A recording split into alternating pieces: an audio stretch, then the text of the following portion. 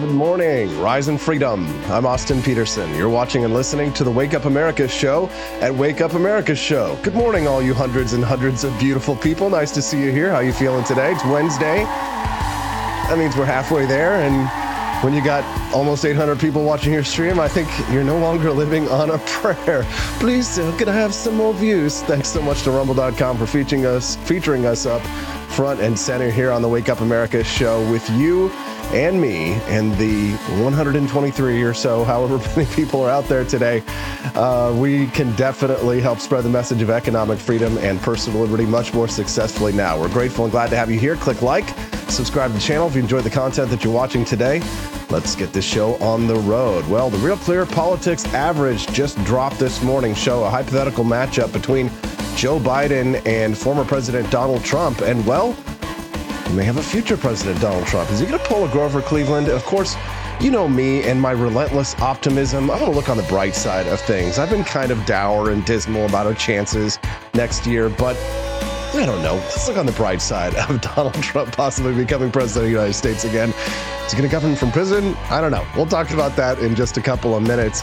And then New York City Council announces that they're looking into removing statues of George Washington and Thomas Jefferson. And I've got the news articles that show back when the media, of course, was lying and gaslighting us about the fact that, they're never going to come after Washington and Jefferson. It's wrong to compare the removal of statues like Robert E. Lee to George Washington. Well, guess what? Here we are, just a couple of years later, and now they're talking about removing those. We'll talk about that in just a few minutes as well. At 7:30 a.m. this morning, I'm excited to have Senator Bill Eigel. He's also running for governor here in the state of Missouri.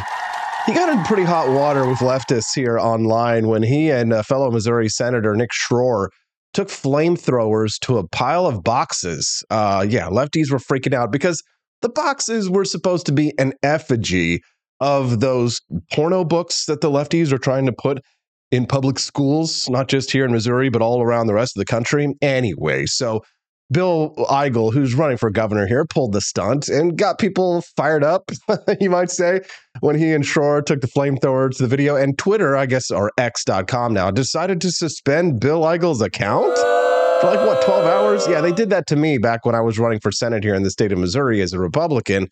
And I posted a GIF from Twitter's own archive. You know, when you go to post a GIF and you just pull it from Twitter's archive of Joseph Stalin saying, "Off to Gulag now." Well, Twitter leftists took that as an actual credible threat, as if I have a gulag somewhere here in Missouri. Yeah, we keep it in next to the chicken coop back at the farm in Missouri. You know what I'm saying? And I got a 12-hour suspension for that. But Senator Bill Eigel is going to be joining us this morning at 7:30 a.m. live. We're going to talk to him about this and the dust-up and why he got in trouble and what he thinks about getting clamped down on his free speech online. Interesting. We'll talk to Senator Bill Eigel this morning, gubernatorial candidate as well. He's no goober. At 7:30 a.m. Central Time. At 7:51 this morning, this is a no simp zone. If you watch the Wake Up America show, you'll know that despite the fact that we do have lots of lovely ladies here on the Wake Up America show, you Tuesdays and Thursdays, Camellia, the lovely Daniela Pensack, and on Fridays, we've got my smoking hot redheaded libertarian wife. This is still a no simp zone. We love our ladies of liberty. We treat our ladies of liberty kindly and with respect. But absolutely no simping. God! And Lauren Bieber, her ex-husband, posted this apology note on Facebook, apologizing to her and everybody about his public divorce. And I was just like, how dare you? It's like, no, please stop with this gross simping, this public excoriation, this self-flagellation, I think is what the Catholics call it. Although self-flagellation was something else when I was in high school. Anyways. We'll talk about that at 7:51 today. Judge Andrew Napolitano will be joining us today. Here comes the judge. Here comes the judge. Y'all love big brain time, don't you? For those of you who might not know, every Wednesday at 8 a.m. Central Time, Judge Andrew Napolitano, the host of the Judging Freedom podcast, who's an old friend of mine. We worked together back at Fox Business. I was an associate producer of the show Freedom Watch. Does anybody remember Freedom Watch? Well, the funny thing is about that, too, about Freedom Watch, is that I actually have a fellow producer and writer for the show Freedom Watch will be joining me at 8:30 a.m. today. It's his first time joining us on the Wake Up America show. and he's going to talk to us a little bit about the immigration crisis. Did you see this video from Louis C.K. where he made the argument for open borders for the United States because he said, and I don't think he was joking when I showed Stephanie this video last night, Louis C.K., it didn't seem like he was joking when he was saying that the reason why we need open borders is to make the United States worse. The problem, of course, with the idea that he might be joking about that is that if he was joking, then you might assume he means the opposite. But I'm pretty sure he doesn't mean the opposite. I'm pretty sure that he was being serious when Louis C.K. appeared on Joe Rogan's podcast the other day and said the reason why we need to let floods of migrants into the United States is to make the United States worse. Somehow Louis C.K. has actually made the worst opinion when it comes to immigration of all time. Anyways, we're going to talk about that this morning with Todd Seavey. He was a fellow producer and writer on the show Freedom Watch with me and Fox Business back when we both worked with Judge Andrew Napolitano.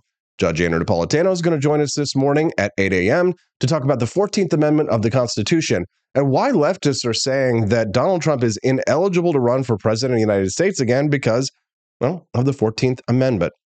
But let's go ahead and get this show on the road. Over 1,000 people watching. Are you kidding me? Don't threaten me with a good time. The Wake Up America shows every Monday through Friday from 7 a.m. to 9 a.m. Central Time, and you can join us any day, Monday through Friday. We'd love to have you come back and join us for On the Regs. Make sure that you click like and subscribe to the channel that you're watching this morning if you like the content. All right, well, I'm a relentless optimist. I'm always the type of person who sees a silver lining in every cloud, right? And despite the fact that I've been a little dour or dismal, if you will, on the chances of Donald Trump running and winning the presidency again, because, well, one, if Donald Trump is right and the Democrats cheat, they're definitely going to cheat again, right? And then two, I think there's a lot of people who will crawl over broken glass to vote against Donald Trump. Most of those people have uteruses, but nothing has really changed since then. However, if Donald Trump is going to be the presidential nominee, and I think that that's probably going to be the case. Sorry, DeSantis supporters. It's not that I don't like him. Hell, I'm probably going to vote for Vivek Ramaswamy in the primary, but I think Donald Trump's probably going to win. And if that's the case, well, does Donald Trump actually have a chance? Well, Real Clear Politics seems to think he does. As a matter of fact, when you take a look at the polls weighted here, Biden versus Trump general election, the latest ones have dropped, shows with Donald Trump with a very slight lead, 45.1 over 44.6. And you could say, well, it's kind of early. You never know how these things are going to shake out. And that is absolutely true. However, I think that, hold on. If somebody says, turn up your volume, I can't hear you. I'll tell you what, I'll turn up my volume just for you. Give me a second, lady. Uno momento. How's this? Is this a little bit better? A little bit louder? That is as loud as this freaking... So let's take a look at what might be coming if Donald Trump becomes president of the United States again. Let's look at all of the best of Donald Trump. There were a lot of good reasons to support Donald Trump. There were a lot of good reasons to say that Donald Trump deserved a second term, and maybe he's going to get his second term. This speech that he gave in front of the United Nations, to me, I think was a representative of some of the best of Donald Trump. And maybe the best days are yet to come. Maybe this isn't the end of the American Republic. Maybe we can turn our economy around. We can get Bidenomics out of there. We're going to wash that man right out of our hair. We're going to wash America is a nation that can be defined in a single word. I was going to put him... All right, we'll compare that to this. The greatest in the United States Constitution is its first three beautiful words. They are, we the people. Generations of Americans have sacrificed to maintain the promise of those words, the promise of our country and of our great history. In America, the people govern, the people rule, and the people are sovereign. I was elected not to take power, but to give power to the American people where it belongs. In foreign affairs, we are renewing this founding principle of sovereignty.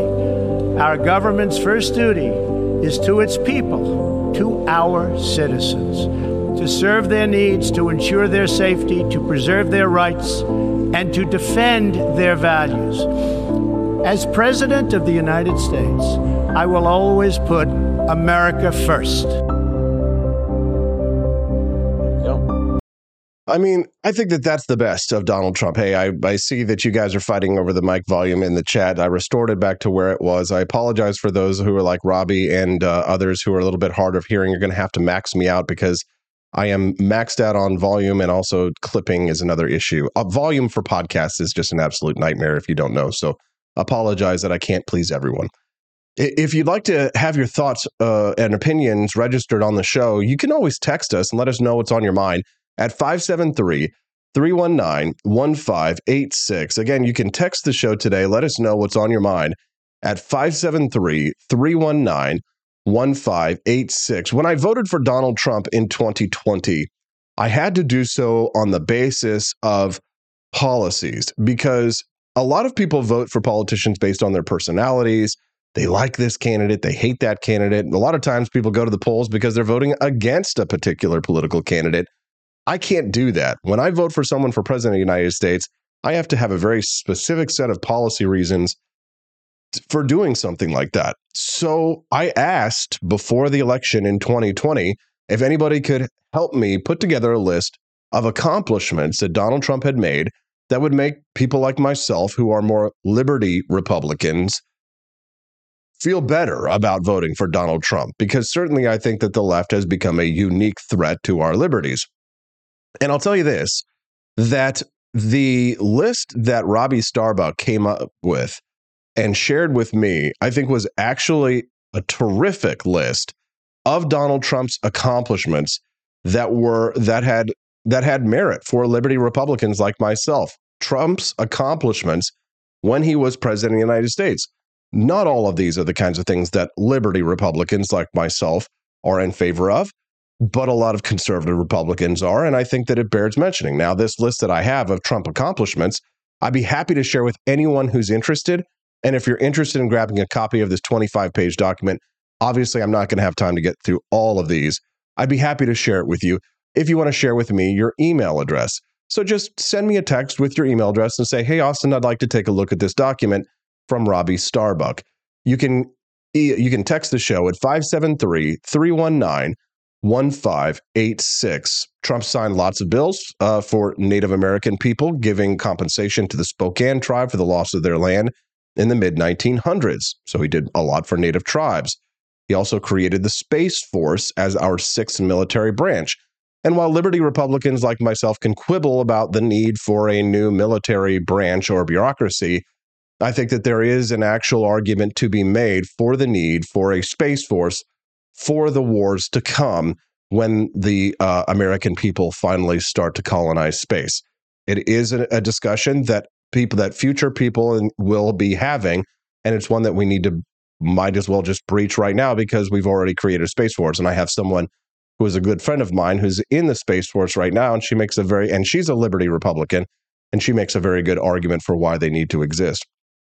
Let's not quibble over that right now. Trump signed a law to make cruelty to animals a federal felony so that animal abusers face tougher consequences. Now, I don't agree with making more felonies over things like this. I think that animal cruelty laws should be state laws, but I know a lot of people believe in these kinds of things, and whether or not you agree with it, these are legitimate accomplishments. While Donald Trump was in office, violent crime was actually falling. Wouldn't that be nice to actually have crime falling instead of increasing? Yes, crime was falling every year that Donald Trump was in office. Donald Trump also signed a bill making CBD and hemp legal. That is a liberty Republican issue on December 20th of 2018. If you're just tuning into the Wake Up America show, good morning. We're glad to have you here, and I am thankful to have you as an audience member. Make sure that you click like and subscribe to the channel. If you're wondering what we're talking about right now, I was comparing Donald Trump's record. We're looking at I was comparing the poll numbers of Donald Trump to Biden, and it looks like Donald Trump actually, with weighting the average of all of the polls that are out there, the official polls, Real Clear Politics shows Donald Trump with a very slight lead over Joe Biden in a hypothetical 2024 matchup. And so in my relentless optimism, I'm trying to look on the bright side of things with a chance that we might actually see a Republican president sweep Bidenomics away and restore our American economy. Because, God, are we not hurting? Have you gone and gassed up lately? I think I paid $3.79 a gallon yesterday for gas in Jefferson City. I live in a poor town. I don't know about you, but I live in a community that is rather impoverished. And if I'm paying $3.79 where I live in Jefferson City, I don't know. I don't even want to know what they're paying in California. I don't even want to know. Somebody texted me the other day what they were paying in Boston, and I already forgot. But it's a hell of a lot more than $3.79 a gallon. Some people said that I think that it was like $5.50 a gallon in California. That is a direct result of the type of policies that are anti-fossil fuel policies that the Democrats put in place immediately. As soon as they won election, the Democrats put anti-fossil fuel policies in place. And, another reason why I like Vivek Ramaswamy so much is because one of the things he leads with is fighting back against the climate cult. Can I get a shout out for Vivek Ramaswamy? Put your hands in the air. Wave them around like you just don't care. Vivek Ramaswamy out there talking about drill, baby, drill. We need to frack. We need to burn coal. We need to build nuclear power plants. Give it up for Vivek. Yeah. Vivek Ramaswamy, he's my boy. Do we have any Vivek Ramaswamy fans? I'd love to hear from you out there. You can send us a text at 573-319-1586. Corey and Callie says 549 to 609. Grover Bentley, how the hell are you getting $3.69? Nice. Yeah. In Kissimmee, Florida. I'd love to know. Quest Fanning says it was $3.79 in Brooklyn. What the hell? Why are we in Poor Town, Missouri, paying the same amount as people in Brooklyn? That is just not fair. That is not fair at all. Anyway, so we're talking about Donald Trump's accomplishments because my optimistic side is trying to look forward to brighter days for the United States back when the United States was great, and I would love to make America great again. If Donald, and I have said on the show that I have never worn a Make America Great Again hat, right? But I will wear a MAGA hat, and I will put it on this show, and I will wear it proudly if Donald Trump picks for his running mate not Carrie Lake, but Vivek Ramaswamy. I just cannot do it. I cannot deal with Carrie Lake. No, God, please, I know that she's big in the GOP circles and stuff. But I don't see it. I get strong grifter vibes. I know, and I shouldn't say that. I should try to get along with everybody because I know that politics is a business, and I'm losing out on business by criticizing people in my own party. You're not supposed to say anything unkind about Lauren Boebert getting groped up at the theater.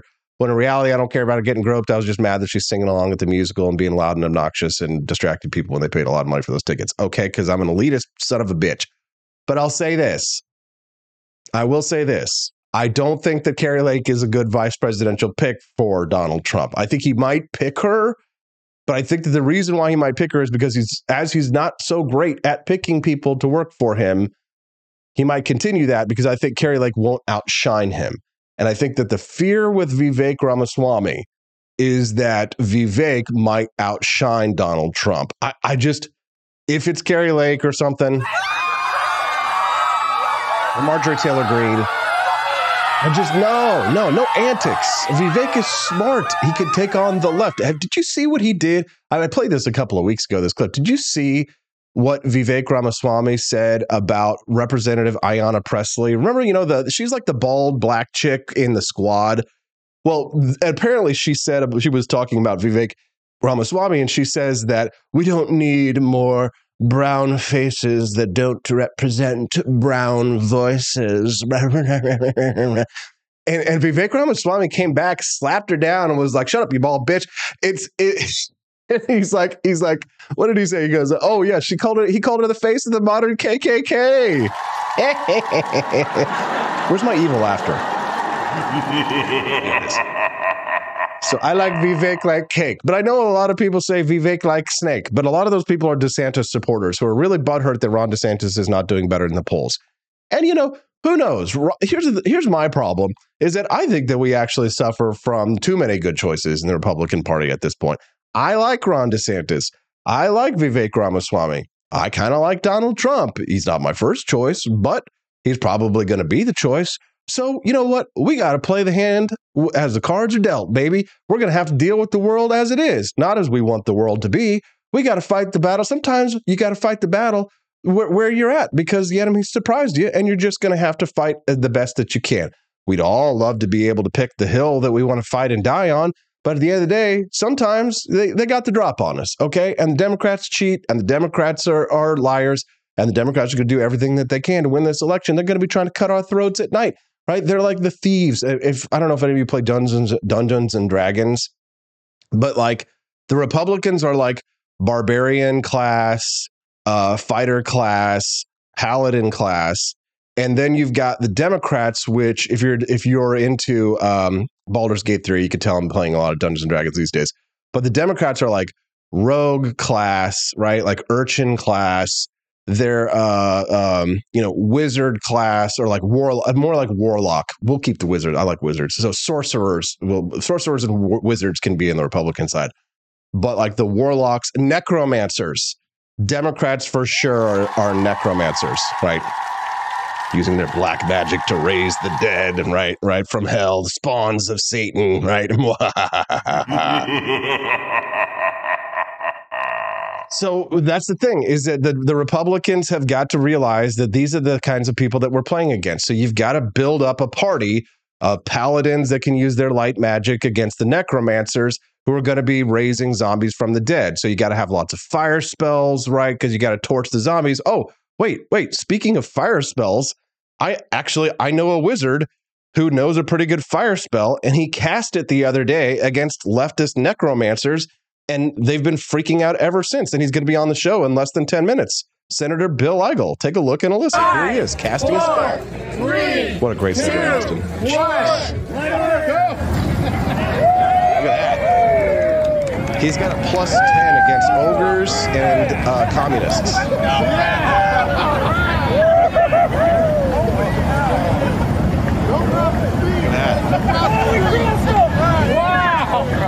You got a wizard and a sorcerer right there. 5, there it is. 4. There you go. That's the kind of magic that you need to use against the black magic evil of the left.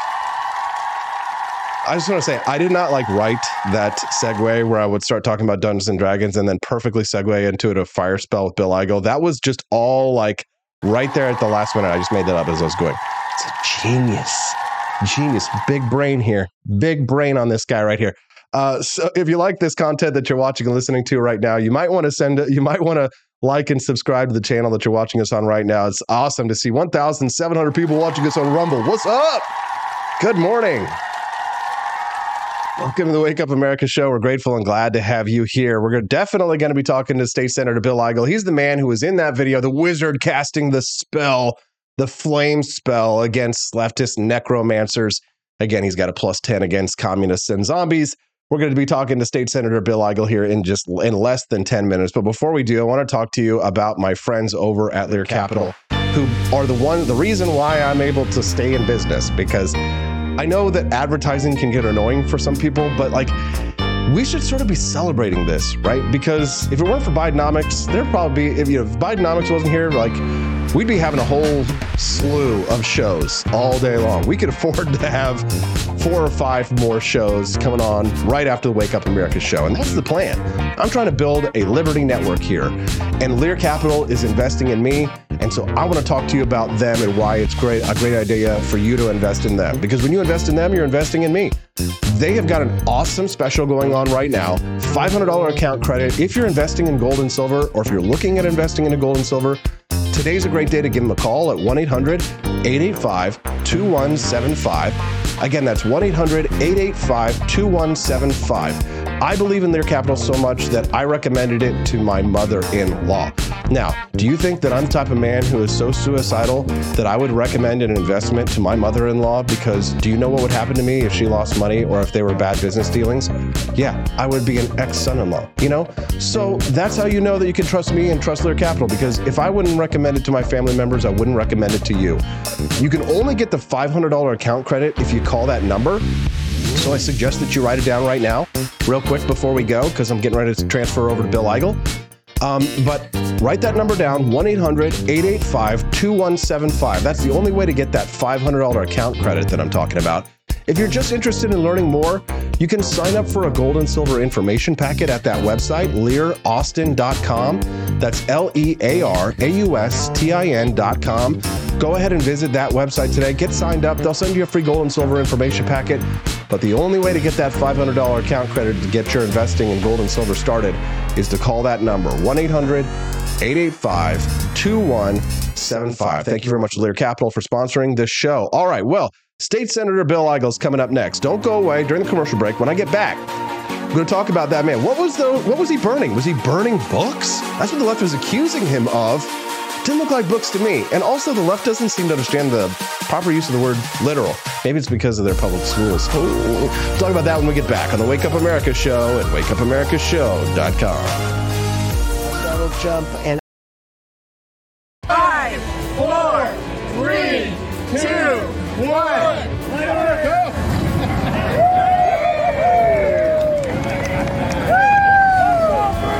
Oh my God. What are they doing? Are they burning books? Good morning. I'm Austin Peterson. You're watching and listening to the Wake Up America Show at wakeupAmericaShow.com. 1,800 people. What is going on? You guys trying to give me a heart attack or something? Come on. Glad to have you here. If you're enjoying the content you're watching this morning, don't forget to click like and subscribe to the channel so you can get updates whenever we go live. The Wake Up America shows every Monday through Friday from 7 a.m. to 9 a.m. Central. I'm super excited to see the massive influx of the new audience members here, but we'd love to see you back here again tomorrow morning. So make sure you click subscribe before you go today so you can get updates and join us again so we can rise in freedom fighting 5 days a week. We don't take the weekends off so much as just get ready for the next week's freedom fighting. Well, we love to have freedom fighters on our show this morning. Joining us now live is the man that you saw in that video. He was suspended from Twitter for 12 hours over that video. What the hell is going on? Don't we have free speech in this country anymore? Joining us now, state senator and gubernatorial, but no goober, candidate here in the state of Missouri, Bill Eigel. Good morning, Bill. How are you doing today, sir? Nice to have you here. Good morning, Austin. Thanks for having me. All right. So give us a skinny here, Bill. You take a flamethrower to what? A bunch of boxes, right? Yep. Yeah, it was a pile of empty cardboard boxes. I can assure you and all your listeners that no actual books were harmed in the creation of that video. And yet it didn't take but a minute for every leftist on the planet, it sounds like, to decide that we were, in fact, burning books, and they spread that lie so quickly around the country, around the planet, that we didn't even barely have time to respond. And on one hand, I'm certainly disappointed that everything that made that video go viral was a lie, but I'm not surprised. I mean, these leftists, the truth doesn't matter to them. The truth has never mattered to them. These are the same folks that are saying that men can get pregnant. So truth really doesn't have a place in these people's minds. And so that's why it spread so quickly. Now, earlier this week, when this clearly was going viral all around the country, we got a lot of inquiries and they were asking me questions like, would you ever burn books? Would you ever support burning books? And I made the point that one of the concerns that a lot of people in Missouri have are these pornography books and materials that are getting into our schools and our libraries. And, if I were the governor of this state, and the only thing standing between the children of this state and getting their hands on pornographic materials was a bonfire on the governor's mansion lawn, then listen, I was going to do what I needed to do there. But we're talking about vulgar pornographic materials and protecting children from this type of material. There's nothing I wouldn't do to protect those kids. And that's who I'm going to be as governor of the state. Okay, I get it. So you're making a statement here about what the left is trying to do with our kids in schools. I don't know if you saw the video recently of that senator from Louisiana, Kennedy, where he was actually reading from the book Genderqueer in a Senate hearing, and people were claiming that it's inappropriate. Well, I've seen this happen at school board meetings where they're reading from these books and they shut them down. You get demonetized on YouTube if you read it, and yet they want it to be read in schools. It makes no sense, does it? No, it doesn't make sense. In fact, just last night, Austin, here in St. Charles County, one of the largest Republican counties in the entire state of Missouri, there was a public outcry at a local library board meeting because when one of the branches here in Spencer Road, pornographic materials were found. There was a book. The title of the book was called "Bang Like a Porn Star." That's the title of the book, and it includes all sorts of sexually explicit material. So we're not talking about great works of artistic endeavor here when we're talking about what would we do to keep these out of the hands of kids. We're talking about first and second graders getting their hands on some of the most sexually explicit material that anybody in our country had ever thought of. And as governor of this state, if my only choice was to allow those kids to get their hands on that or burn those books on the front lawn of the governor's mansion, I'm going to go with the latter. So we've got to be bold about protecting our kids, man. And I, Austin, you know, for as long as I've been in politics, for the past 7 years, everybody on the left and many in my own party have just consistently been attacking me for taking quite frankly, firm and bold stands on this. And I'm going to continue to do that. I don't care what names they call me. Nobody would defend you harder than I would, because I've known you, Bill, for several years now. And you've even back when I was running for Senate in 2018, you were a vocal supporter of my campaign when a lot of people were fighting against me, of course. And you were out there saying, hey, Austin's a good guy and he fights for limited government. You know, being a Liberty Republican in the GOP can sometimes be like, you know, being the ugly girl at the prom. You know what I mean? Are you saying I'm an ugly girl? No, I'm saying that you're like the prom king who dances with the ugly girl. I tell you, you know, certainly we have a real problem with the status quo in this state in the Republican supermajority. It's a status quo that's kind of been co-opted by the swamp in Jefferson City. And that's why government has continued to get bigger in this state. In fact, we're spending, Austin, you know, we're spending more money in Jefferson City than we've ever spent before. We're more dependent on the federal government in this state than any other state in the union. And because we've done that, we've allowed that to happen, and Republicans have allowed that to happen. Republicans in Jefferson City, we are stagnating as a state. People are moving to the other big red states. They're moving to Tennessee or Florida or Texas. And I think all those states are great, but I just think Missouri ought to be a leader. And I'm out there trying to bring attention to the issues that, as I go around the state of Missouri and put 40,000 miles on my truck talking to Republicans, they're telling me about. People are furious that Republicans haven't addressed property taxes or personal property taxes. They're furious that these pornographic materials are being put in front of their kids in the schools and the libraries of this state. And they are so upset that I think that in 2024, we've already seen this we've already seen change come to the school board elections around this state. We've seen them come to state Senate races around this state. 2024 is the year where I think it's going to happen in the statewide election, where we're finally going to elect someone that isn't going to be beholden to the swamp that is holding the state back. Love to hear it. If you're just tuning into the Wake Up America show, good morning. Nice to see you here. We got a lot to celebrate. This is now the highest rated show I've ever done. And the Wake Up America show just crossed 2,000 viewers. We've got 2,063 people watching us live right now. Huge audience. All right. Yes. No pressure. Congratulations. There, this is a great day. Thank you. It's a great day. Absolutely. Great day for freedom. So don't forget, if you're watching the show for the first time, which I know many of you are, make sure that you click like on the stream and subscribe to the channel so you can get updates when we go live every Monday through Friday from 7 a.m. to 9 a.m. Central Time. The Wake Up America show fights for economic freedom and personal liberty. I'm your host, Austin Peterson. I'm joined now by State Senator Bill Eigel. He got in a little hot water, apparently, for burning an effigy, a bunch of boxes with a flamethrower, the types of pornographic material that the left wants to put in our schools. We've been talking about that, but I want to talk to you, Bill, about what happened on X.com. Elon Musk, who took over Twitter and turned it into X.com, claims that he wants to make it a platform for free speech. So when I saw you were suspended, I said, what gives? What happened? Yeah, so we were notified, I think it was around 5 o'clock a couple of days ago, that our account had been permanently suspended. And that if we wanted to, we were more than welcome to try to appeal that decision, but that we were going to be suspended for, in their words, inciting violence.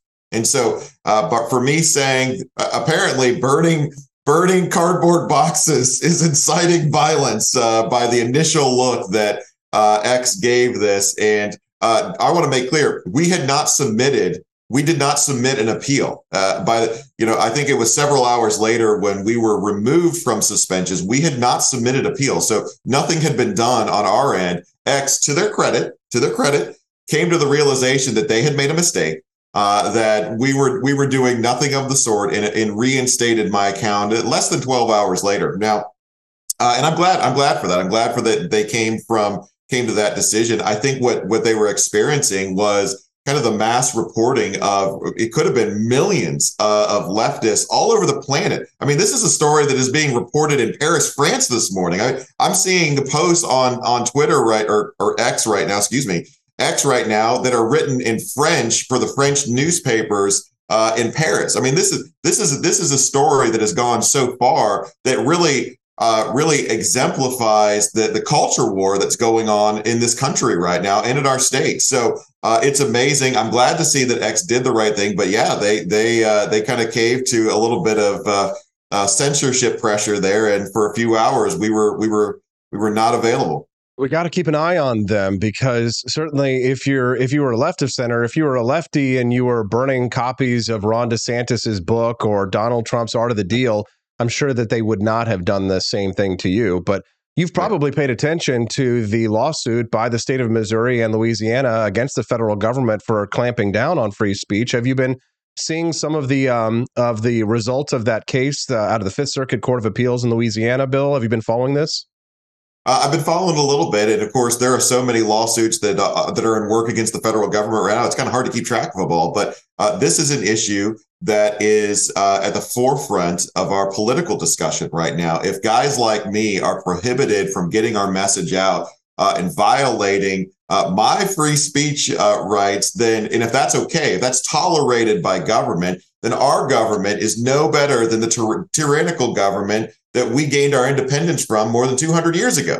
So, I mean, we're seeing, Austin, look at the examples that we're seeing in our country, in America today, of tyranny. Look at the governor of New Mexico, right? Last week, the governor of New Mexico decides that through executive fiat, she can arbitrarily cancel conceal and constitutional carry protections in New Mexico state law. Did the New Mexico legislature step in and impeach her for that? No, it's a Democratic legislature. Did the state courts in New Mexico step in and stop her from doing that? No, it had to be a federal court that came in and said that they were doing that. But if that's okay, if the kings of our states, as we see in a state like New Mexico, are allowed to arbitrarily decide which rights will be protected and which rights will be trampled, we are finished as a republic.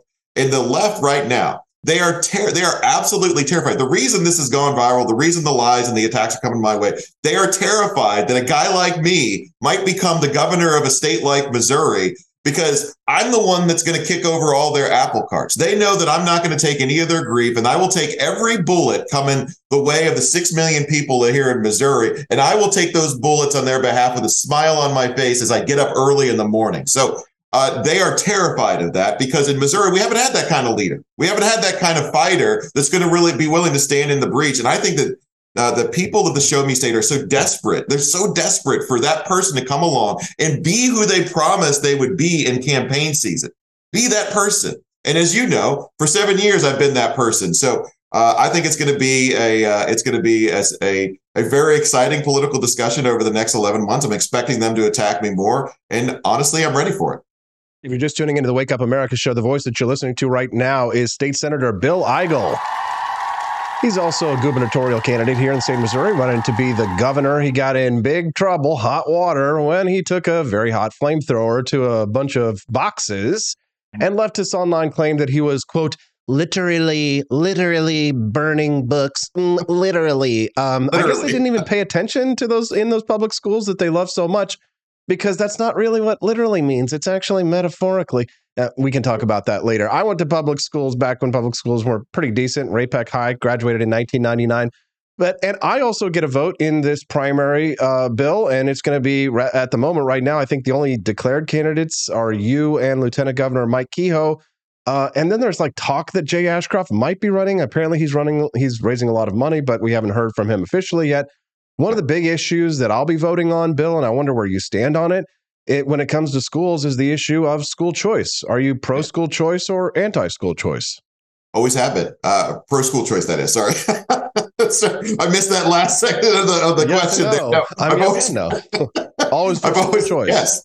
No, I'm pro-school choice. I'm pro-empowering parents. You know, as I've been in the legislature. I've been the sponsor of legislation to expand charter schools in this state. I voted for, not many of them make it, not many of the school choice bills have made it through the legislature, but certainly I voted for everyone that has. And I will continue to be an advocate for school choice. I would add, though, and highlight to you that there's a second piece to this equation on education. And I think we have, and that is the bureaucracy of the Department of Elementary and Secondary Education in this state. That bureaucracy, DESE used to be an office of 6 individuals whose only job was to send checks to the local public schools from the state. Well, now there are 2,000 people that work in that office, and they serve as basically an authoritarian oversight bureaucracy that's forcing some of this DEI, the CRT junk down into the public schools. And they have become this oversight board that's also taking money from the federal government and taking federal regulations and enforcing on them at the local level. So in many cases, it's tying the hands of local school districts. So I'm going to be the breaker of bureaucracies. I'm going to be the guy that's going to come in here and reform DESE. And I want to let me clarify that. When I say reform DESE, I'm talking about defunding DESE, not defunding schools, defunding DESE. So yes to school choice, yes to breaking up that bureaucracy, yes to free, yes to freeing. Yeah, I lost my train of thought. So yes, I'm on board. The answer to your question. You're on board. Yeah, no, somebody left this decapitated or this amputated hand on my computer desk this morning when I came into the studio. State Senator Bill Eigel, you're a hero for liberty. You're running for governor here in the state of Missouri. You take flamethrowers to leftist propaganda. You're fighting back against the left harder than anybody else here in the state of Missouri right now. I salute you, sir. Is there anything else that you'd like to share with our listeners? Perhaps a plug or your website before we let you go today? Yeah, folks like what they hear, they can help out. Go to my website, BillEigel.com. We have had 30,000 individuals sign up on that website to be a part of the team. And the response this week has been amazing. I don't think we've ever had as much statewide recognition as we have, as we've kind of been at the forefront of the discussion this week. So it's a great time to go to BillEigel.com and sign up to be a part of the fight. There you go. Hey, Bill, congratulations on all that free press the left is giving you, and best of luck in your campaign, sir. Thanks for standing up for freedom. Thanks, Austin. We'll talk soon. Thanks very much. That's State Senator Bill Eigel. What did you think? Send us a text. 573-319-1586 is the text line. Again, you can let us know how you feel about what's going on in the world or what you think about our guests and topics at 573-319-1586. Again, text lines are open. 573-319-1586. Yeah, I don't know where this came from, but I walked in this morning and it's like, not only is there the amputated hand, but also, hold on. Let's see here. Oh, I'm Missouri's only president, Harry S. Truman. I nuked Japan, and I'd do it again if they messed with us. Don't mess with Missouri, because we'll fight for your liberty, and if anybody dares mess with us, then we'll nuke them. God bless Harry S. Truman. All right, well, I have to say. If you're enjoying the content this morning and you want to continue to join us, don't forget we are every Monday through Friday from 7 a.m. to 9 a.m. Central Time on the Wake Up America show. Ding, dang it, it's almost exhausting how much fun we're having here. With 2,100 people watching us, that's definitely the high water mark. So if you don't click like and subscribe, then Greta Thunberg will haunt your dreams. How dare you? She'll come and get you. So if you don't want to have bad dreams at night, no, I know, don't panic.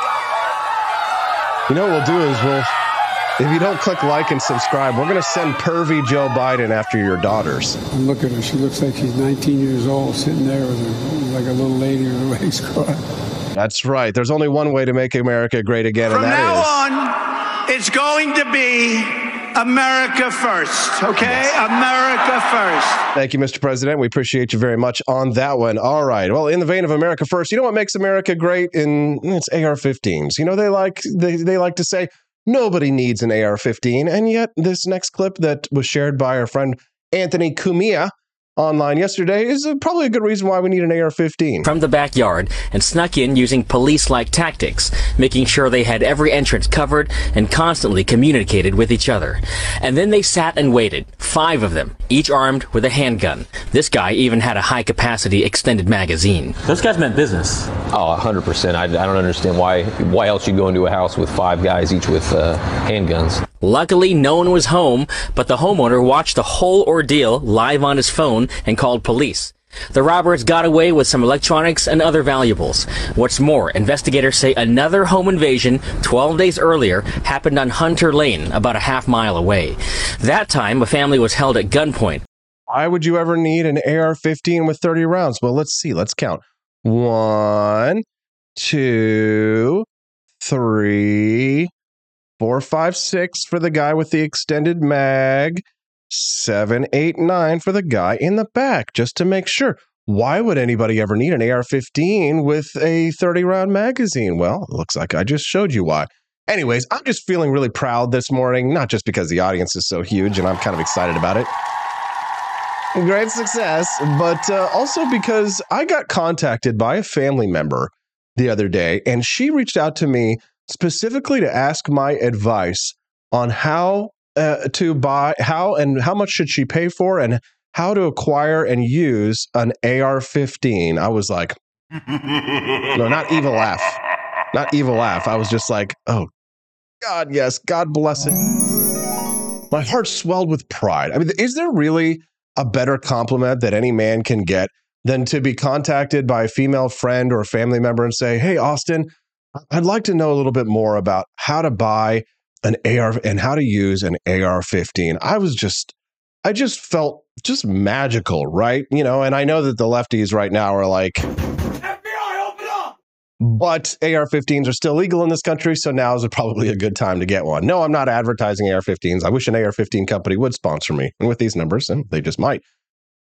But that's a huge compliment. If you're a guy and somebody asks you, you know, how to buy an AR-15 and how to use one properly, I mean, I can't wait. So she sent me it as a DM. So I was just like, all right, now this is not the kind of thing we're going to do over a direct message. We are going to have a phone call. Remember those phone calls? We're going to have a phone call. We're going to have a sit down. And you know what? I'm going to recommend to you the same thing that I'm going to recommend to her, which is that I know not all of us are crafty. Certainly I'm not super crafty, but I always recommend that you build your own AR-15s, not because it's cheaper, because it is a little bit cheaper, but because, for example, if you get raided by 6 dudes at night with Glocks and extended mags, you're going to want to know how your AR-15 works.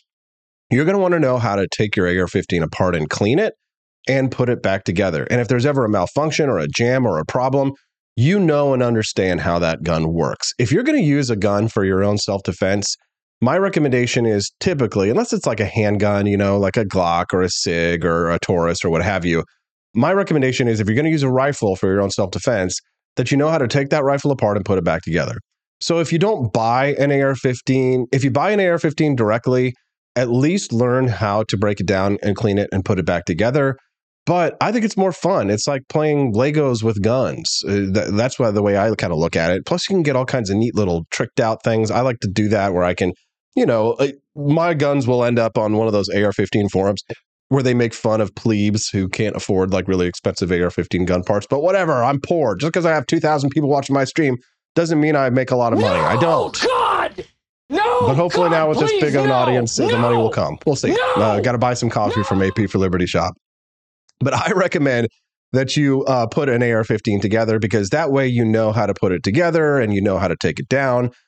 You don't have to make it yourself in order to know how to clean it and take care of it, right? You don't have to do that. You can buy it, break it down, and put it back together.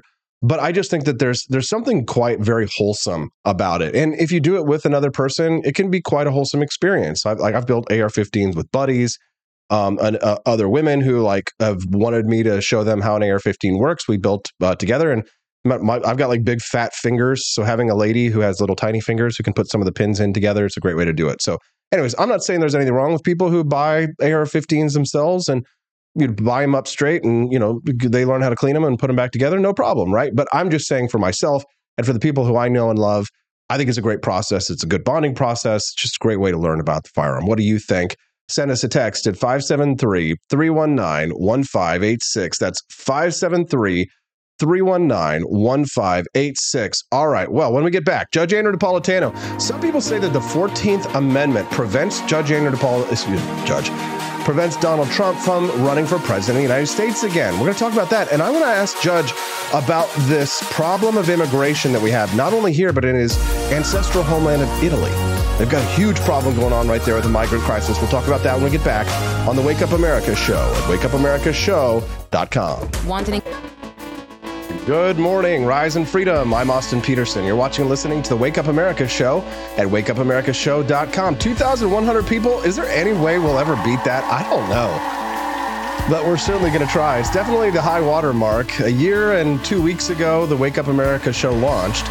And we would stream to about 20, 30 people live. And then it was about 50 people live. And then, about 4 weeks ago, it was 150 people live. We were really excited about that. Then all of a sudden, you people came and decided to join us. Now we're at 2,100 people, and we're glad and grateful to have you here. I know that Rumble.com has played a big part in that. So if anybody from Rumble down there in Florida is watching us from the HQ this morning, thank you very much. You've got a care package sent from me and my lovely wife. It should be there in the mail either today or tomorrow. So look out for that and hope you enjoy all your goodies. Thank you for your kindness in helping us to spread the message of economic freedom and personal liberty. That's what we're all about here. That's what we talk about every Monday through Friday from 7 a.m. to 9 a.m. Central Time. Make sure that you click like and subscribe to the channel that you're watching us on right now so that you can get more of the great content that you've been hearing and listening to so far. It's only going to get better. It's big brain time.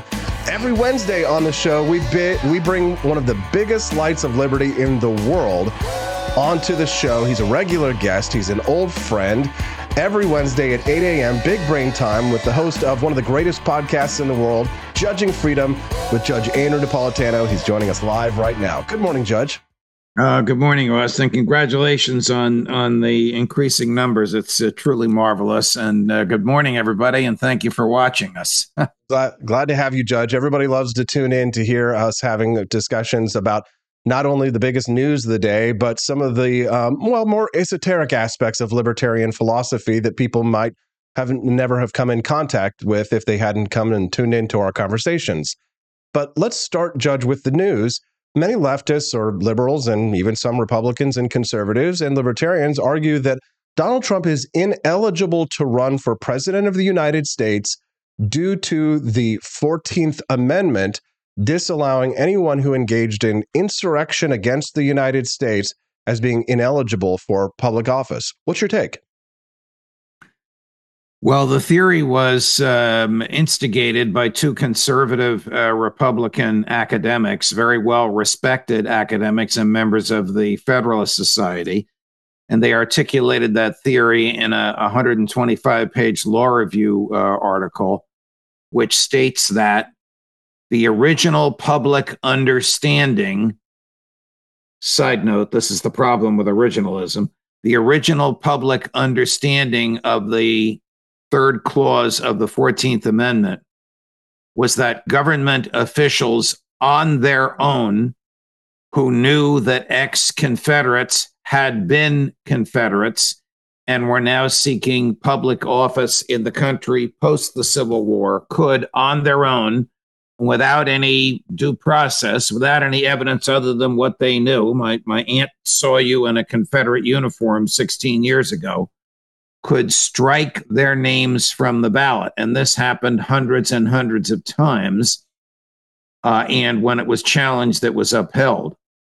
So their argument is, because the 14th Amendment prohibits those who engaged in or aided insurrection against the country from ever seeking public office, and because there appears to be evidence that Donald Trump, by doing nothing to stop what happened on January 6th, therefore aided it, he can be barred from public office. And the barring of him does not require due process. It can be done on the whim of a state secretary of state or some election official. Now, that's their argument as I understand it.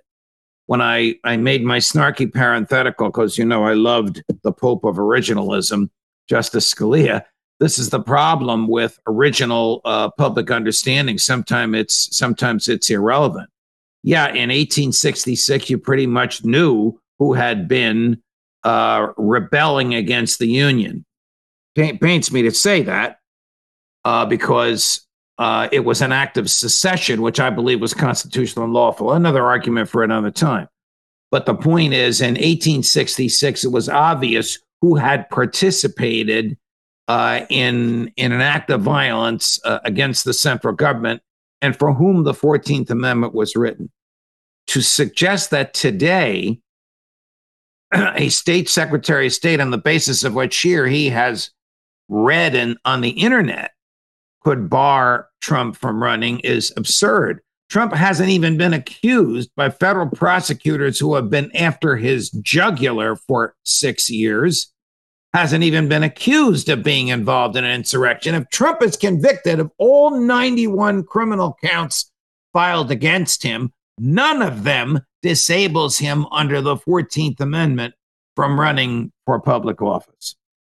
These originalists have carried the original mantra. What was the original public understanding of the 14th Amendment to its most absurd extremes?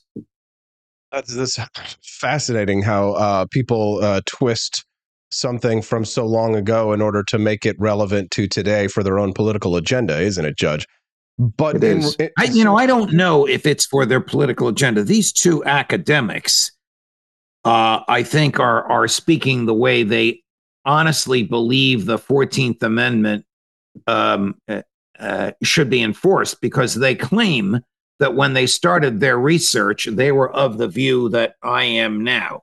Got to be due process. If Trump were convicted of engaging in an insurrection or aiding an insurrection, then he fits right within the language of the 14th Amendment. The other aspect to this is textualism. You know, the Constitution means what it says. Okay.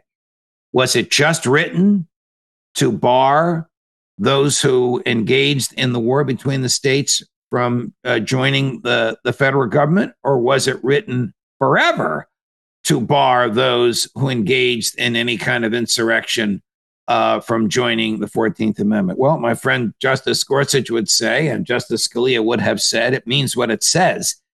It doesn't limit it to just the war between the states. There are some originalist principles that people like yourself and myself and Justice Clarence Thomas would apply. For example, in the Bruen case, we've been talking about this, governor of New Mexico instituting that 30-day freeze on our individual rights for guns. But when Clarence Thomas said in Bruen that any kind of a gun restriction has to be rooted in a restriction that the founding fathers would have found reasonable at the time, we apply that sort of level of originalism because it fits our agenda of more liberty, right? Well, yes and no. I mean, yes, we did applaud that. And yes, it has a happy outcome, but it is not the best argument. Its weakness is it turns judges into historians. The best argument is the one that you and I have been making for as long as we've known each other. Natural rights. You have the natural right to self-defense. You have the natural right to the contemporary means of self-defense. It doesn't matter what the founding fathers thought.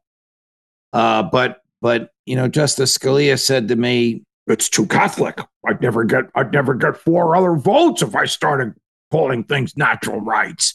That's why he called them pre-political. That's not a bad imitation of his voice. That was pretty good, actually. Yeah. So, Thank you. I think he would have been okay. I'm not even a Catholic, and yet I like the idea of natural rights. I think it's rooted in the concepts of logic and reason. But that's yes. Well, listen, the greatest modern defender, American defender of natural rights, was Murray Rothbard.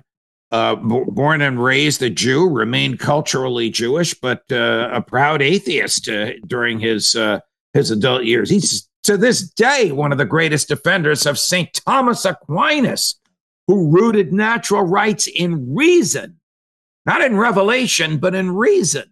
You can reason that we have these rights in order to seek the truth. It doesn't matter if George Washington smoked hemp. Why do I say smoked hemp? Because this is the next level of judicial scrutiny in the Hunter Biden case. If the law today has to be what it was in 1791, well, they were smoking hemp and they carried guns. You can't make this up. I do. Washington became very wealthy by cultivating and selling hemp. I think it was a crime not to grow it at some point. If you're just tuning into the Wake Up America show, we're grateful and glad to have you here. All 1,600 of you this morning. Good morning. Glad to have you. Thank you, Studio 314, for that donation. We appreciate that very much. He says, Judge Knapp always brings the clarity. Love Wednesdays. Yes, thank you very much. If the Second Amendment isn't my favorite constitutional amendment, it's only because the 14th Amendment exists, Judge. I love the 14th Amendment because I see it as an opportunity, perhaps even greater than the 9th Amendment, for future liberty in the United States because of specifically one of these cases that is a woman from New Orleans or a woman from Louisiana, where if the Supreme Court rules a certain way in this case, then the Supreme Court may actually codify a right to start a business, a right to start and own a business, which has sort of a long and sordid legal history in the United States as to whether or not you have a right to start and own a business. But if this case does what we hope it does, then the 14th Amendment might be used to codify in law the idea that individuals not only have a natural right to self-defense, but a natural right to commerce. Am I correct? Listen, I've been arguing for 45 years. You have a natural right to engage in commercial transactions, and it's protected by the Fifth Amendment, which protects life, liberty, and the pursuit of happiness. And liberty is two people agreeing, you pay me $5, I'll send you 100 widgets. That's the commercial transaction that we have the liberty to engage in. However, what you say is correct. The Supreme Court has not only never found that the right to engage in a commercial transaction or even a profession or a business is a fundamental liberty, but the last time the Supreme Court looked at this, which was 1866 in New Orleans, of all places, which at the time was under military dictatorship from Washington, D.C., the general was Benjamin Barber from Boston, whose nickname was the Butcher. So you can imagine how his troops treated the people that they suppressed. Nevertheless, in that era, the Supreme Court ruled there is no fundamental right to work. I have argued that that has been an error. Justice Scalia has argued it was erroneous. I believe that Justices Thomas and Gorsuch are with us on this as well. So we'll see where this case that you've mentioned, with which I'm unfamiliar, the facts in it I'm unfamiliar with. It's the first I've heard of it. Yeah, this is a social worker. This is a social worker in New Orleans. Ursula Newell Davis has been locked in a multi-year battle with Louisiana to open a care service for special needs children. So in order for her to open this business, she has to prove to the Department of Health in her state that there is a need for her business, because at the moment, the State Department of Health says they don't see a need for her business. They've denied more than 70% of applicants, effectively granting a monopoly to incumbents who enjoy reduced competition for special needs children, care services for special needs children. The government. This is the same state that required a license to build caskets until our friends, I forget the name of the group, one of the libertarian think tanks that's also a law firm, challenged it. Institute for Justice. Correct. Wonderful people. Wonderful people. A great understanding of the freedom of commerce and the freedom of engaging commercial activity. So even a state as traditional and conservative as Louisiana can have an authoritarian impulse. You must prove to us, who the hell are you? You're just the government. What does the government have to say? If she wants to start a business and she succeeds, that means she's built a better mousetrap and people are lining up to at her front door. If she fails, it's her loss. The government should have nothing to do with it. It's certainly an interesting question, and I do hope that Institute for Justice is successful in this, that the Supreme Court finds an absolute right to start a business, because that would definitely change the landscape in regards to commerce. But of course, the governments, just like the state of New York does with firearms, we're still going to have to continue to fight these tyrannical states. If you're just tuning into the Wake Up America show, good morning. I'm your host, Austin Peterson. We're grateful and glad to have you here. If you're joining us now today live for the very first time, and I imagine that the multiple thousands of you who are seeing us for the first time, don't forget to click like and subscribe to the channel so that you can join us again, because we are every Monday through Friday from 7 a.m. to 9 a.m. Central Time. Wednesdays are always very special because Judge Andrew Napolitano joins us. We call it Big Brain Time because we talk about not only the big news of the day, but we're also talking about some of the more esoteric parts of libertarian philosophy. Judge and I worked together at Fox Business Network from 2010 to 2012 on his show Freedom Watch. And we also worked together with a young man who will be joining us on the show a little bit later today. Remember Todd Seavey, Judge? Yes. Yeah, Todd Seavey will actually be joining me this morning at 8:30 to go into a little bit more detail about the next topic that I'd like to breach with you, Judge, on in regards to the 14th Amendment and specifically how it applies to the children of migrants. If someone comes to the United States and has a child in the United States, that child becomes a citizen, at least according to how the 14th Amendment is currently interpreted. This is something that is of great debate in the United States. Many conservatives, and I think even Senator Rand Paul, for example, said that he thinks that this may need to be something that's revisited. There's a term that people use for it that's quite unkind. Some people call them anchor babies, for example, Judge. But what is your take on the 14th Amendment and how it may be applied to these quote unquote anchor babies? Okay, so that is a huge question. What is my take on the 14th Amendment? I mean, the 14th Amendment, of course, is the most controversial, in part because a lot of people believe it was never ratified. I mean, New Jersey and Ohio rescinded their ratifications after they had sent them in, and the Congress counted it anyway. Nevertheless, it's been well established as a part of the Constitution since 1868. But scholars often split ideological, almost theological hairs about whether or not the 14th Amendment was ever ratified.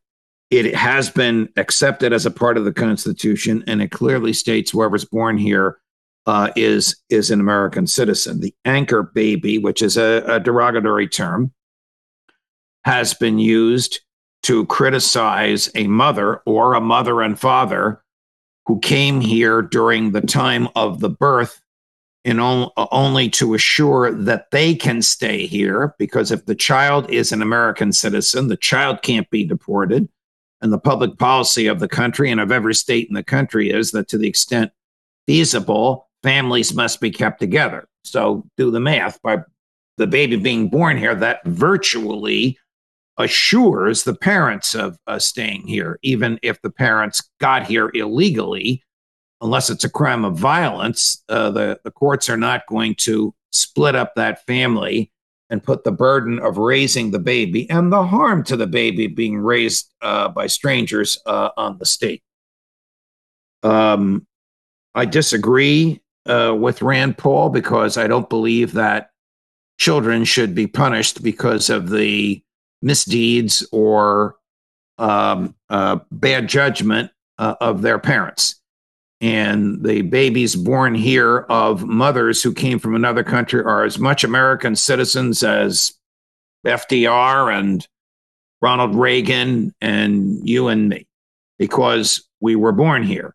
And none of us chose to be born here. And none of us had anything to do with where we were born. I mean, you can make the same argument with respect to rape and incest and abortion. You're going to kill the baby because of the crime of the father. I'm not in favor of that. Judge, how should we deal with this migrant crisis the United States is facing? We have people who are coming across our border, not just from Mexico or South America. We have Chinese nationals making their way to Mexico to come into the United States. We have Russian immigrants coming in across the United States because they know the border is wide open. And specifically, when I see a scenario that's unfolding, such as on the island of Lampedusa, which you helped me pronounce this morning, thank you. You know, your ancestral homeland of Italy is facing a crisis like no country has ever seen before, where on this island, for example, of 4,000 people, a migrant boat was dropped off on this island of 6,000 people who have no means to support themselves. They have no skills or ability to be able to assimilate quickly into the culture of this island. And now Africans outnumber Italians on an Italian island. I mean, how should those citizens react to that kind of a scenario? Is that fair to them? Well, this is an area that splits libertarians, Austin. Some libertarians believe that when people arrive here, they're arriving on government property and using government streets, and the government can regulate who comes here. Other libertarians believe that the government has no more business regulating who can walk on the streets than it does owning public schools, because the right to travel is a natural human right, just like the right to think and speak and self-defense. And the government can't interfere with that. The problem is, of course, in my view, the welfare state. If we didn't have a welfare state here, if these folks didn't know because they've been told, I'm going to keep Lampedusa out of it because Italy is virtually a socialist country anyway. But if people coming to the United States were not of the belief that, oh, you'll get to go to school, you can go to a hospital, they'll give you a place to live, and they'll even give you a credit card so you can have food, because the Supreme Court has said the states have to provide a basic safety welfare net, which means food, shelter, and clothing. If the welfare state didn't exist, we wouldn't have the migrant problem at all. But the welfare state exists. Both parties support it. It's the haves. I'm using Hans Hermann Hoppe's phrase. It's the haves versus have-nots. And the government takes from the haves and gives to the have-nots. Yeah, I agree with you, Judge. It's challenging because even like the most liberal or definition of open borders that I have read, you must be familiar with Shika Sud Dalmia from the Reason Foundation. Her definition of open borders itself still states that it doesn't mean that there literally are no borders. She says that nation states should have appropriate powers to be able to account for the national security of their citizens. People don't have a right to come to a nation if they're intent on doing crimes such as terrorism or engaging in human trafficking of minors across borders. So there does need to be some kind of a security system to account for people who wish to come to the United States to commit crimes, to spy for the Communist Chinese Party, for example, or to engage in trafficking of minors, for example. So there does need to be some kind of a security system for nations to prevent that kind of aggression against our natural rights. Isn't that correct? I wouldn't trust the federal government with any security system. I wouldn't trust it with anything. I don't trust it with the borders. If you read the Constitution, the Constitution says the federal government is in charge of naturalization and the states are in charge of immigration. The feds in an 1886 Supreme Court opinion just stole that authority from the states and continued to Bigfoot the states. So and Jefferson then it would be appropriate for the states to do so, Judge? Say again? Then it would be appropriate for the states to do so, for Texas to establish its own security protocol. Well, it would be appropriate under the Constitution. It would not be appropriate under the natural law. However, under the Constitution, if California let people in with no borders, Texas couldn't stop them from crossing the desert into Texas, because the right of interstate travel is a fundamental liberty. See, fundamental liberty means it can't be taken away absent due process. And due process means the government would have to prove that you did something wrong at a jury trial. It can't just say, we think you're dangerous. We think those children are not yours. Therefore, we're going to interfere with your freedom of travel. So I'm obviously coming down on, no surprise, on the true north side, but I recognize the problems. You know, I live in the New York City metropolitan area. Even though I live out in the country, I'm 75 miles from Manhattan.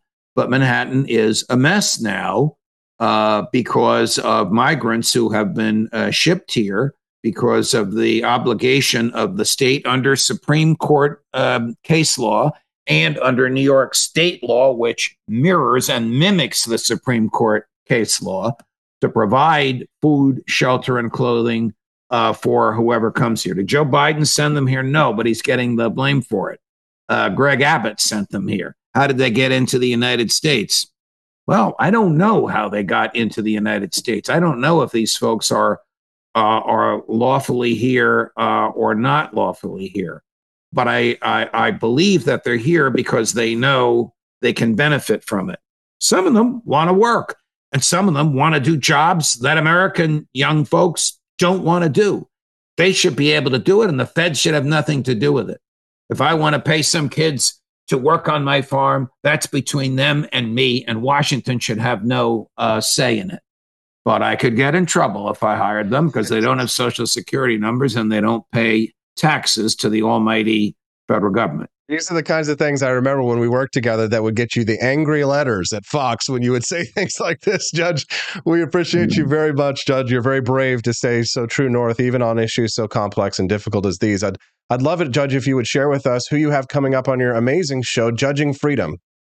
Oh, I have one of my tent poles. You know that phrase from your television days. The person that produces the highest ratings, Tony Schaefer, Colonel Schaefer, at 11 this morning, and my tent pole, Scott Ritter, at 3:30 this afternoon.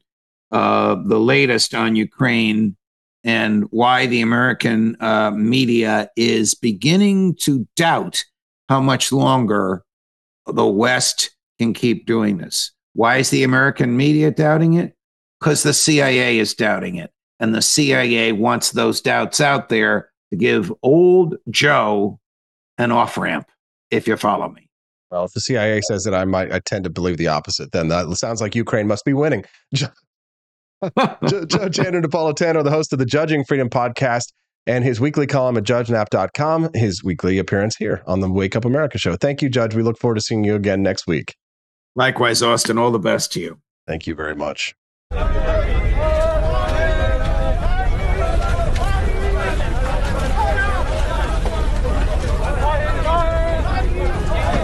This is the island of Lampedusa. 6,000 African migrants dumped off on an island with an Italian population of 4,000 people. And here as well, you can see a migrant in Italy who assaults a minor here on the street, grabs a minor on the street, and then Italian citizens took justice in their own hands. That's what they do to people who can't keep their hands to themselves there in Italy. Here's what Louis C.K. had to say about the illegal immigration crisis. But my feeling is they should open the border and just let them pour in, let everybody pour in. And then the answer, which is, well, then there'll be all these problems. Yes, there should be. It shouldn't be so great here, is what I'm saying. In America, it shouldn't be. It's a weird thing to sequester a certain group of people and try to keep upping their lifespan and their lifestyle and just keep trying to increase that for this group of people. And then and this pressure of people trying to come in so they can enjoy it.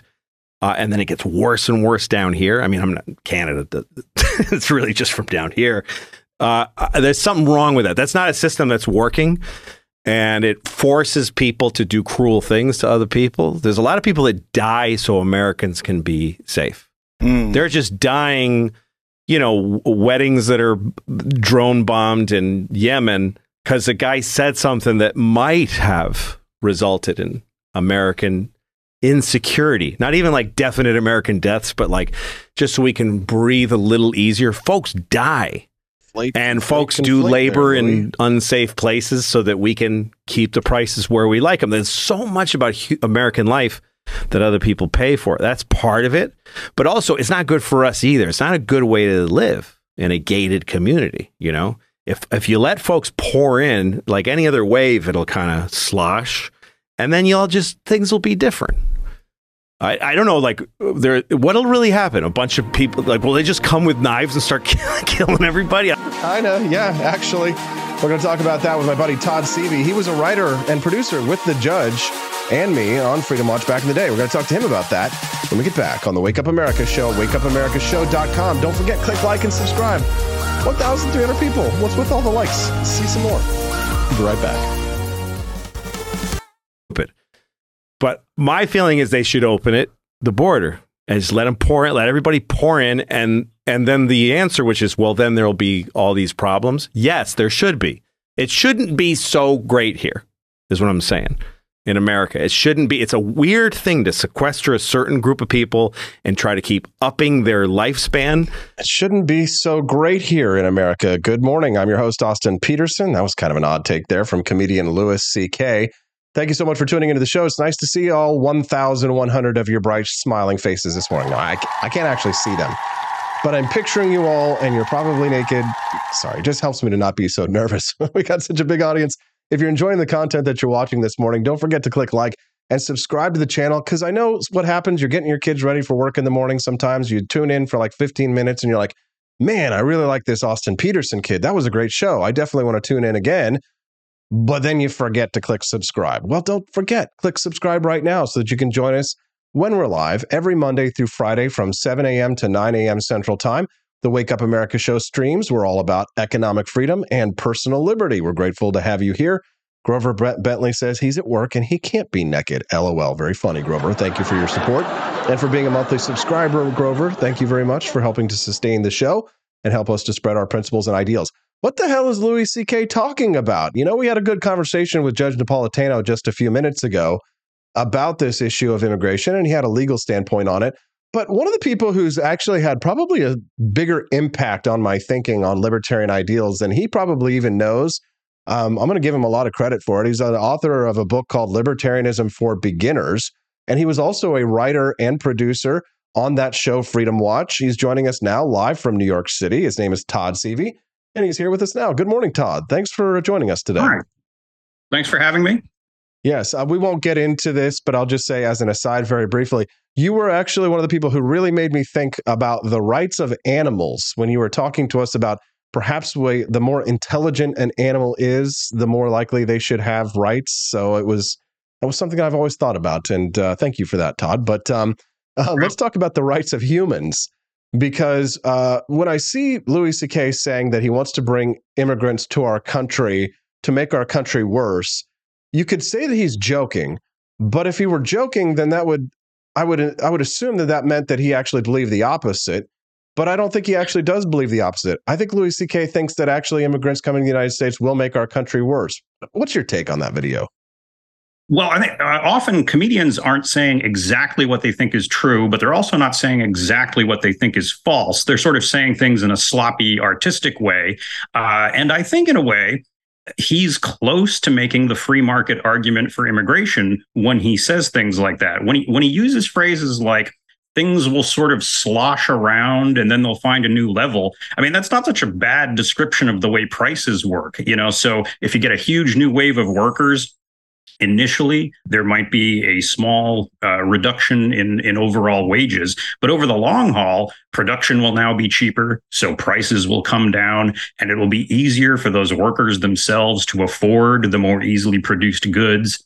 And, you know, at first, you might find that you have a little extra trouble finding housing in your neighborhood, but there'll be a boom in things like, you know, Airbnb or new apartment construction if laws don't forbid it. Actually, right here in New York City, where I am, there's an amusing example of government working in two opposite directions at the same time, counterproductively. So at the same time that the mayor is insisting that New York is full and we can't take any more immigrants, which is hilarious, you know, by historical standards. But at the same time, he's insisting New York is full. The New York City government is working to effectively ban Airbnb. So you've got people all over the city willing to take in outsiders and probably perfectly willing to take in a lot of tourists from other countries and immigrants and be paid for it. But they're making it harder for people to do that and then whining that they can't find housing for the tiny handful of new migrants showing up. And likewise, prices, you know, would eventually adjust to newcomers, and the important thing is overall, it would be more efficient if people could go where the best jobs for them are and could buy goods from the most efficient places to buy goods. And I should also, you know, you mentioned human rights earlier. It's not easy to say this sometimes to a really patriotic crowd, but Louis C.K. is sort of on the right track in utilitarian terms when he says that one chunk of geography on the earth is not the only thing that matters. I mean, we do care to some extent about how happy people all over the globe are, and they'll be happier if they're allowed to travel to where they want to be. And I often think that young conservatives in particular being anti-immigration is partly a function of them being too young to remember the Berlin Wall coming down. I mean, the greatest victories for markets and individual rights in perhaps all of human history occurred in the 20th century when fascism ended and when communism collapsed, and in particular when the Berlin Wall came down and people could start moving freely in and out of Eastern Europe. In fact, even before the Berlin Wall literally physically came down, it came down in a political sense in that the Eastern European countries gave up on trying to prevent all immigration. And once people could migrate and show what they preferred, which was markets and freedom, the game was over for communism.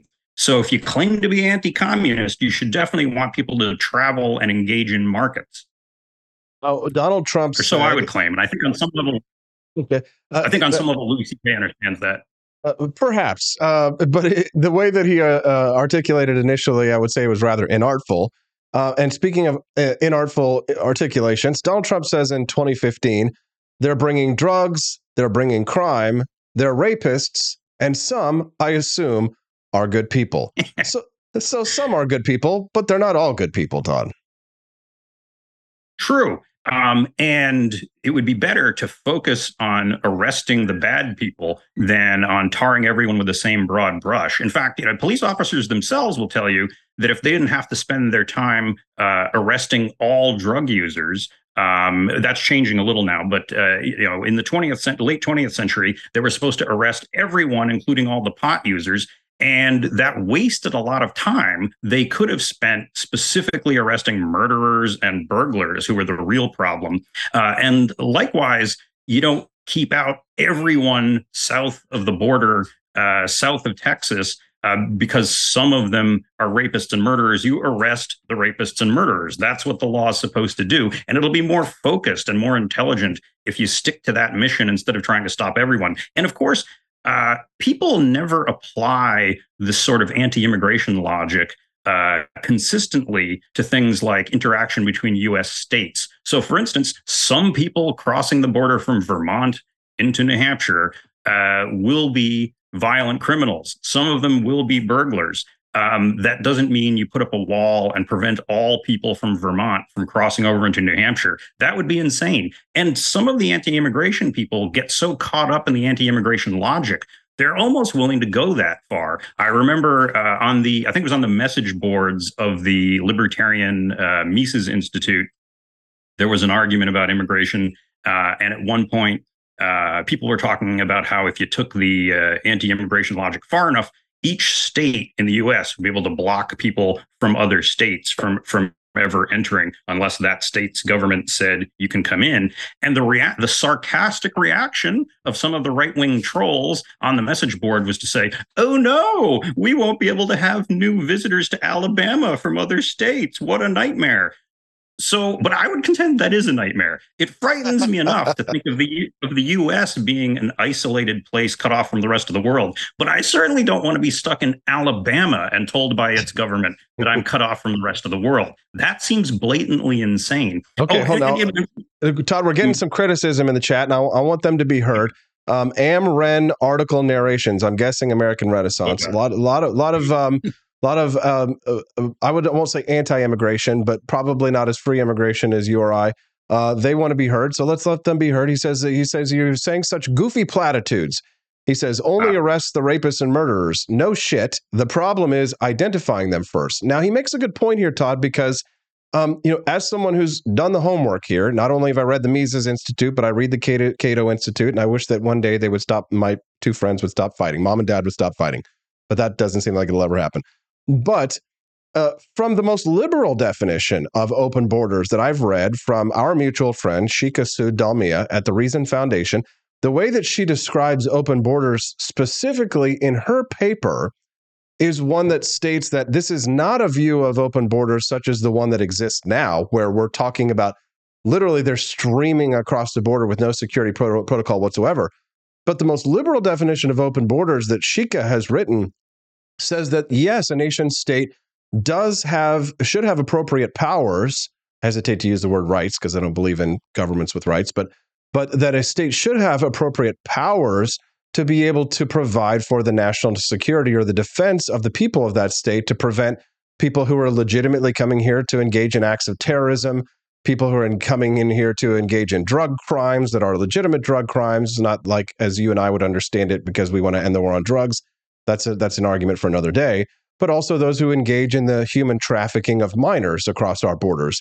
And the only way, Todd, for us to be able to do that is to have some sort of a process to ensure that if someone is bringing children across the border, that they're not doing so for the purposes of taking them ultimately to Epstein's Island or, to, some Democrats, party in Hollywood, for example. So even by that, working by that definition of open borders, Todd, there is an argument to be made for a proper security and onboarding protocol, is there not?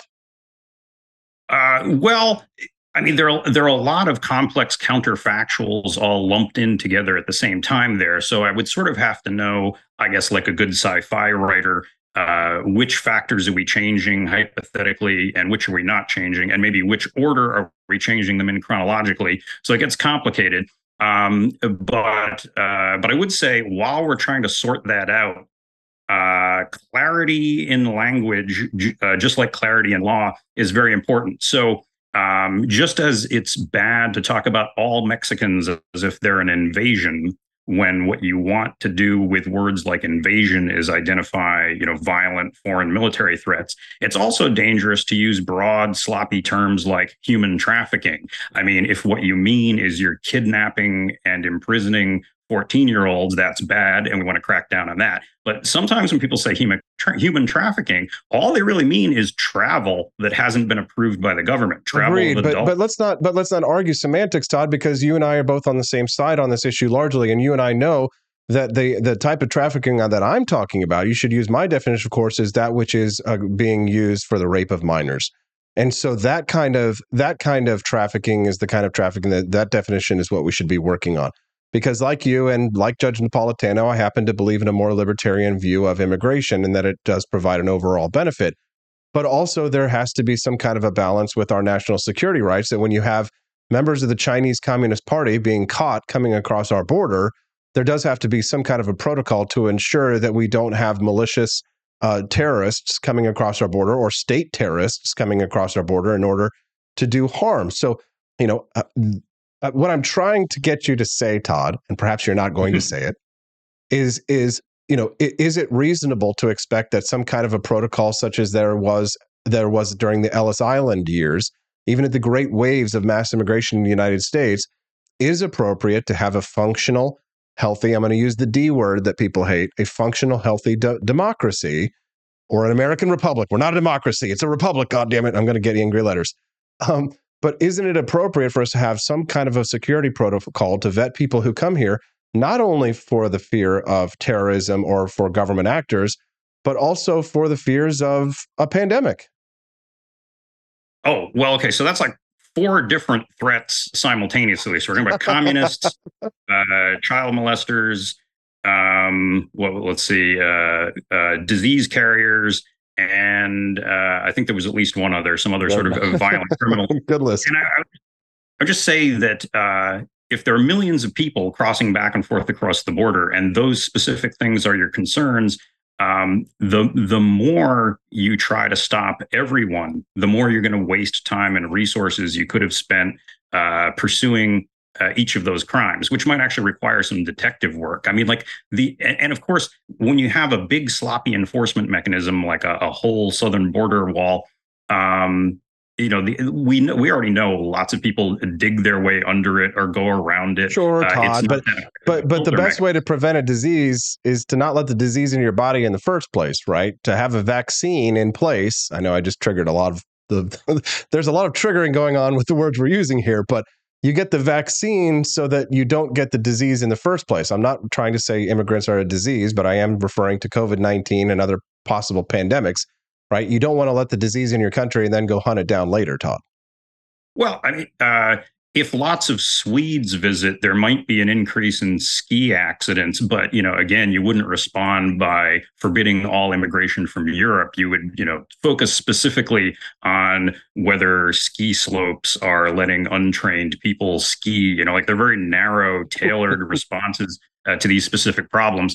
And to tar all immigrants with the same brush, I mean, I'm not just worried because that's bigoted. I'm worried because it's stupid and sloppy and doesn't precisely address the problems you're concerned about. And some of those problems would go away if we weren't trying to enforce the wrong rules. So if we think immigration in general is something the government should crack down on, a lot of energy is going to be wasted trying to, track every entering immigrant. If we think drugs are something the government should crack down on, you're probably going to end up with helicopters flying across the border into Latin America to shoot up fields of drugs being grown there.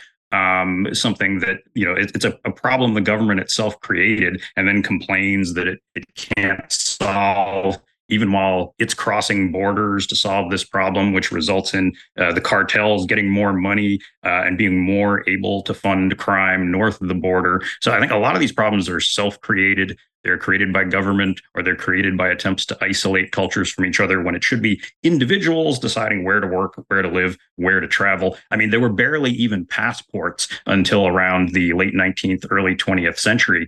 If free people travel, let them do so.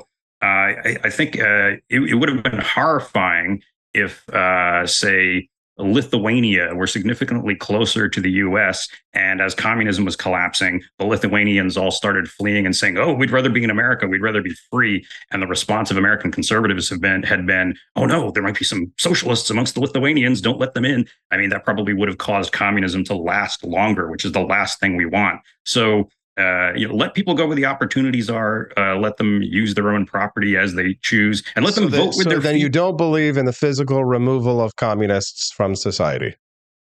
Well, I would want great clarity on what you mean by that. So, like, if the communist tries to steal something, then arrest him. I don't want to start arresting people just for their bad ideas, I should say. And I don't think.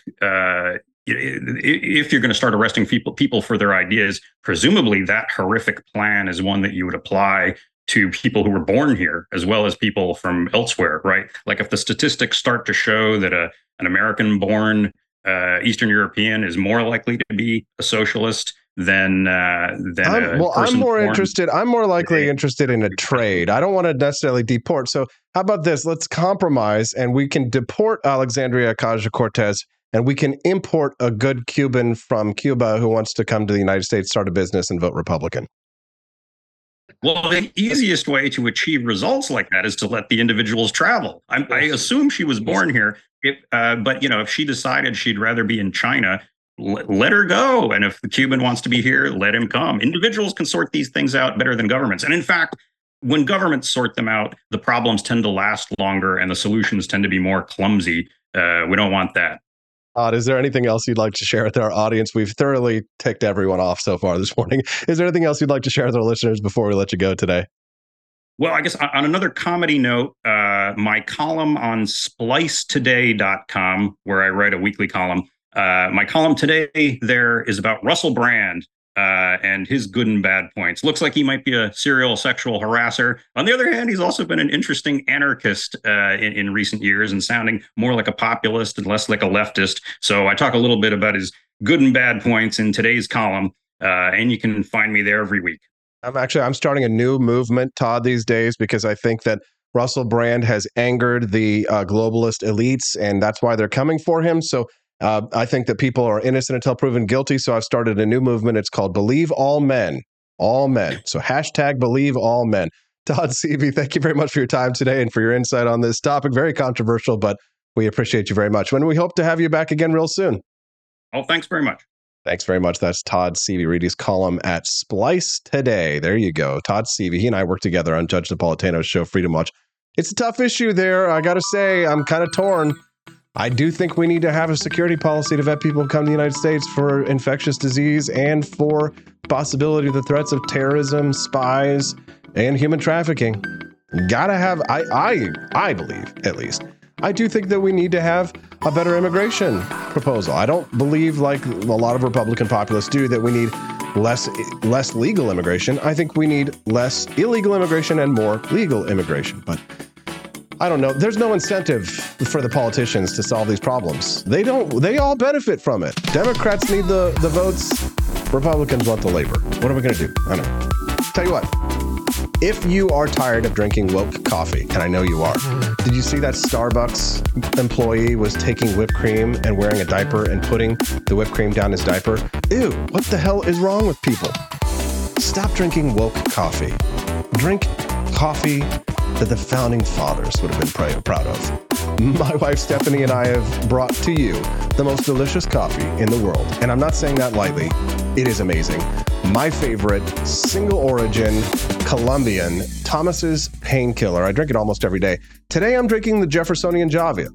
It's absolutely delicious. It's a premium coffee for coffee lovers. If you're the type of person who goes to the store and drinks leftover 2-day or 3-day old coffee that's instant coffee or something like that, we're probably not for you. But if you love premium coffee, if you drink coffee and you're like, God, I love to drink coffee that tastes amazing, Founding Flavors Coffee is for you. And when you see the price on the website, just know that is the price delivered to your door. And you can save money if you buy more than one bag. The discounts start to add up. So the price that you see is the price that you get delivered to your door at apforlibertyshop.com. And we are a lower price than other premium coffee brands. So have you tried it?